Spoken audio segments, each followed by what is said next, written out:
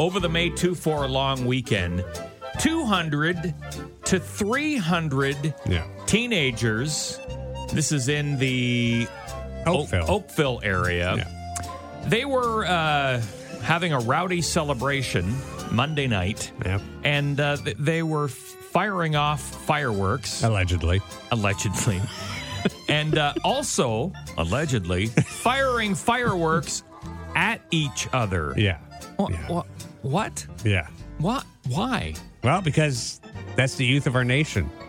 We're in trouble. Yeah. As a society, we're in trouble if today's youth are firing fireworks at each other.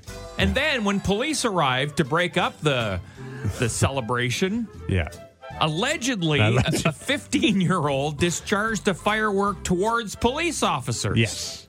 Now that youth was arrested and charged with assault with a weapon. Kevin just texted in, Roman candle fights are nothing new. Agreed. No. But I why? I don't understand what makes you think that that's a good idea. What would be fun? Let's fire off explosives at each other. Like, come on. Yeah, it'll be fine.